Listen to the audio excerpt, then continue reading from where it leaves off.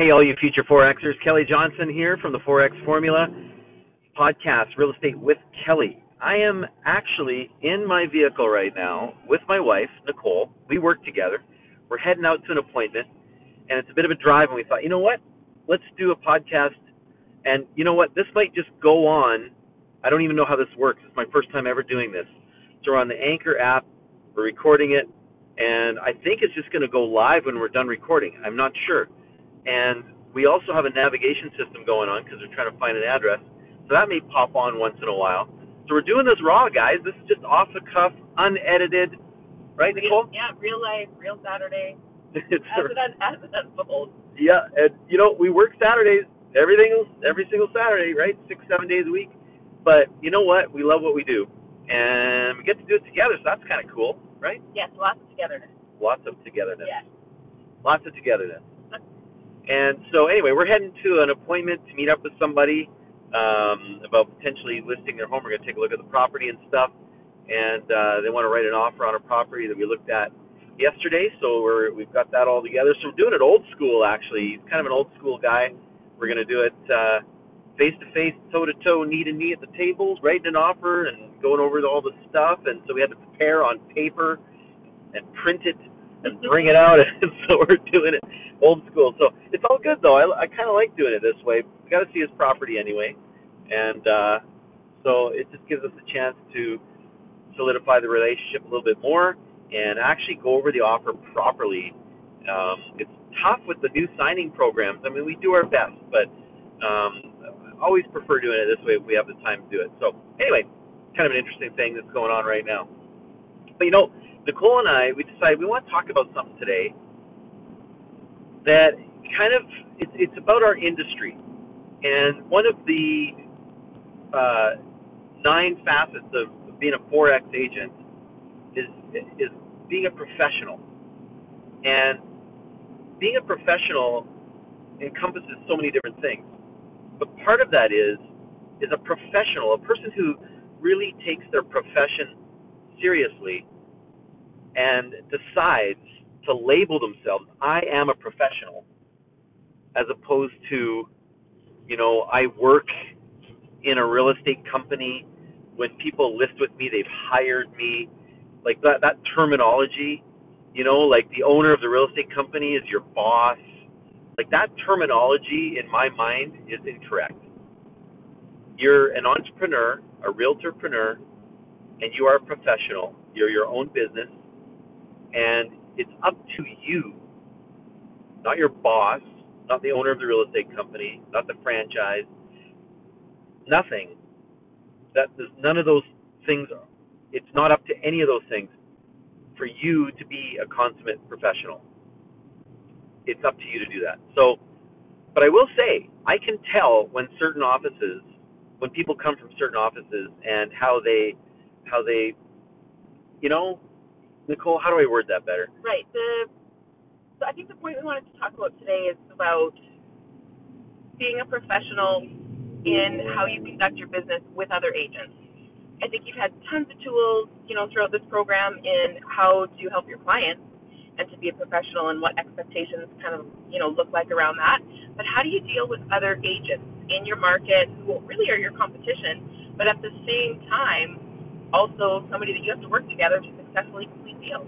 Yeah, that's a good way of putting it. Thank you for totally verbalizing that way better than me. Anyway, but yeah, that's the thing, right? How do you deal with other agents in a professional manner? So what are some of the things that really bother you about people not acting professionally? Let's talk about that. Something that I personally find frustrating is lack of correct information around issues that are important. Like, we can't know everything at all times, obviously, as agents. Yeah. Everybody does their best to do your due diligence beforehand, get all the information on the property you can, put correct information out there, onto MLS. But what if there's a tenant in the property? Give me the details. Is it month to month? Have documents attached to that. Like, make it easy for a buyer's agent to get a ton of questions answered without even having to connect with you, actually. Like in our board, we can have all these documents uploaded to the back end of a listing. it's frustrating to me when people don't utilize that tool. Get the Stratadocs, as fast as you can, or before the week before you go on the market, order those up. Make it easy for the buyer's agent to bring you a great offer. Yeah, that's a super good point, and there's lots of different ways to do that. In our system and in the reciprocity systems that we have with a few boards, we can actually load in what we call associated docs, where you can put documents in the back end where all the real estate agents can access those documents. So use that as an opportunity to minimize the friction in the buying process with the buyer's agents. Make the buyer's agents look good to their clients. Like I know, I did a showings on 6 properties yesterday. 3 of those properties had floor plans, and 3 of them did not have floor plans. In each of the listings that I brought out for my clients, I printed off the floor plan so they can have it with them. And not only that, when they leave and they go back home and they're talking about the property, they now have those floor plans in their hand. So which one are they going to kind of feel like they have more information or get more excited about? That's just one simple little thing. But I was able to access that information. And my client went, wow, you got that for me. That's awesome. And I said, yeah, unfortunately, I couldn't get it on all of them because not all the agents had the floor plans loaded in. And I'm sure some of them would have had the floor plans done. I could tell by some of the other stuff they did, but they just didn't load them in to the back end. And why? Why not? Put it in there. Make it easy. And so that's just one example, making sure that there's lots of information, as much as possible, about the listing available to the listing agents. Be a professional and do the work beforehand to minimize the friction to the buying process. The people with the most information are going to get the deals, and they're going to have a better chance of getting no subject offers or minimal subject type offers because they're giving all the information out beforehand. What else?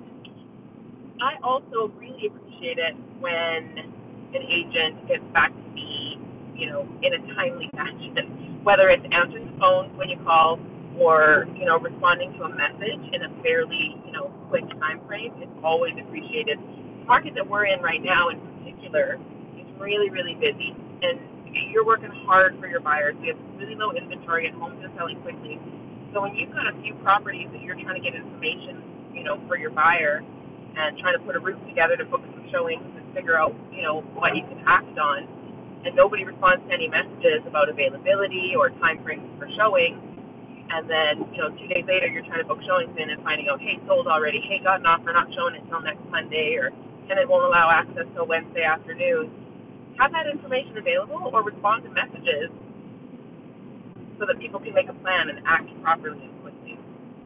Yeah, it's nothing worse than you organize your whole route, and then the first, when you get your route figured out, and the first one that you're supposed to look at based on all your appointments, that realtor gets back to you last and says, yeah, not available or can't show or whatever, and all of a sudden you got to readjust all your timing for all your routes, or one right in the middle that's a bit of a drive before the next one, and it throws off all of your timing.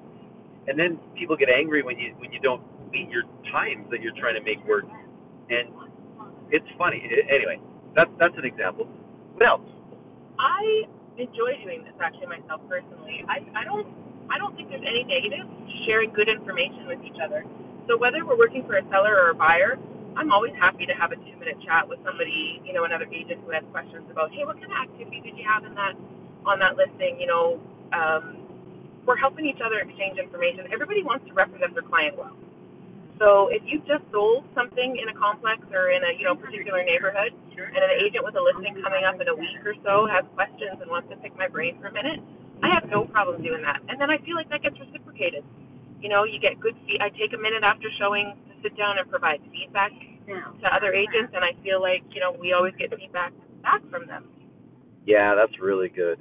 You know what? We get selfish, don't we? We go, I'm too busy for that. I just can't give feedback. Oh, you know what? If I'm not sending you an offer, then that's the feedback. They don't want to buy it. That's not necessarily the best attitude when we want to have reciprocity. The whole thing about the MLS system is about cooperation, isn't it? Yeah. It's about cooperation. And you know what? There's nothing wrong with helping another agent be better. in your marketplace. And when that agent, if you think about the long-term effects of that, when we're reciprocal, the law of reciprocity, that's one of the laws we practice as Forex agents. We teach that in our course. That's another one of them that actually I don't even talk about actually in the course, but this is super important, is when you give information and you give the feedback when they ask for it, and someone calls you up and you give them your time to say, yep, this is how it happened, but you know what, you may compare this one to the one you're looking to list in there, but I will tell you, these people paid for some extras, so that's why we got a little bit of a higher price. They paid for an extra parking spot, so that's another $15,000 right there. Like, that information is pretty valuable to that other agent, right? So anyway, the long-term effects of that, which is something a lot of us don't think about. We're very short-term thinkers sometimes as real estate agents. But you know what? Okay, now think about this. That agent now has multiple offers coming in on a property. And 3 of those offers are coming in from out-of-town agents, and you're the local agent who has always been great to work with and has always had lots of information and has always been great about giving feedback and giving information and being super nice to work with. And now your offer is close to another agent that has maybe ticked them off in the past. Who knows, right? Or maybe not as cooperative, or just they don't even know them, but they know you, and they know that you're a good agent, and they know that you have always been good about reciprocity, and they're balancing between the two, and there's a level of trust with you. Do you think you have a better chance for your buyer client to get that deal accepted with that seller with a little bit of influence from that agent because you've done a good job with them? Do you think there's a chance?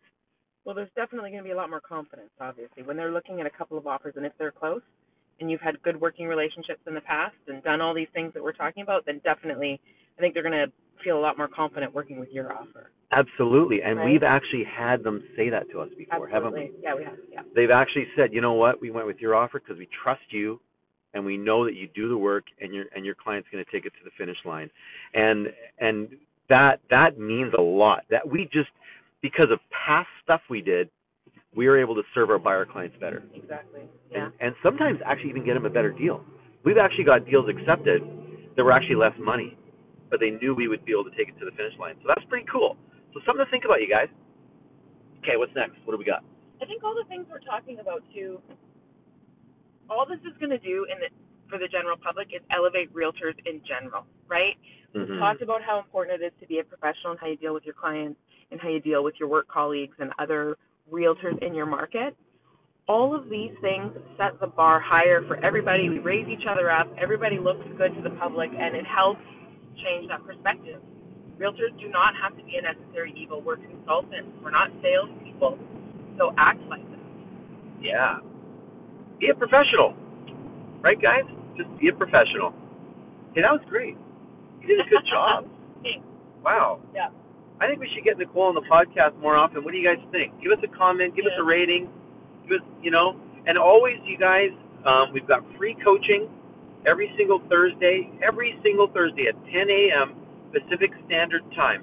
If you go to the Facebook group, Real Estate Agents Learning Center, get in on that. There's a link to subscribe, to get on the invite list, to get the invite for every single Thursday to be in free coaching. Just show up. That's all you got to do.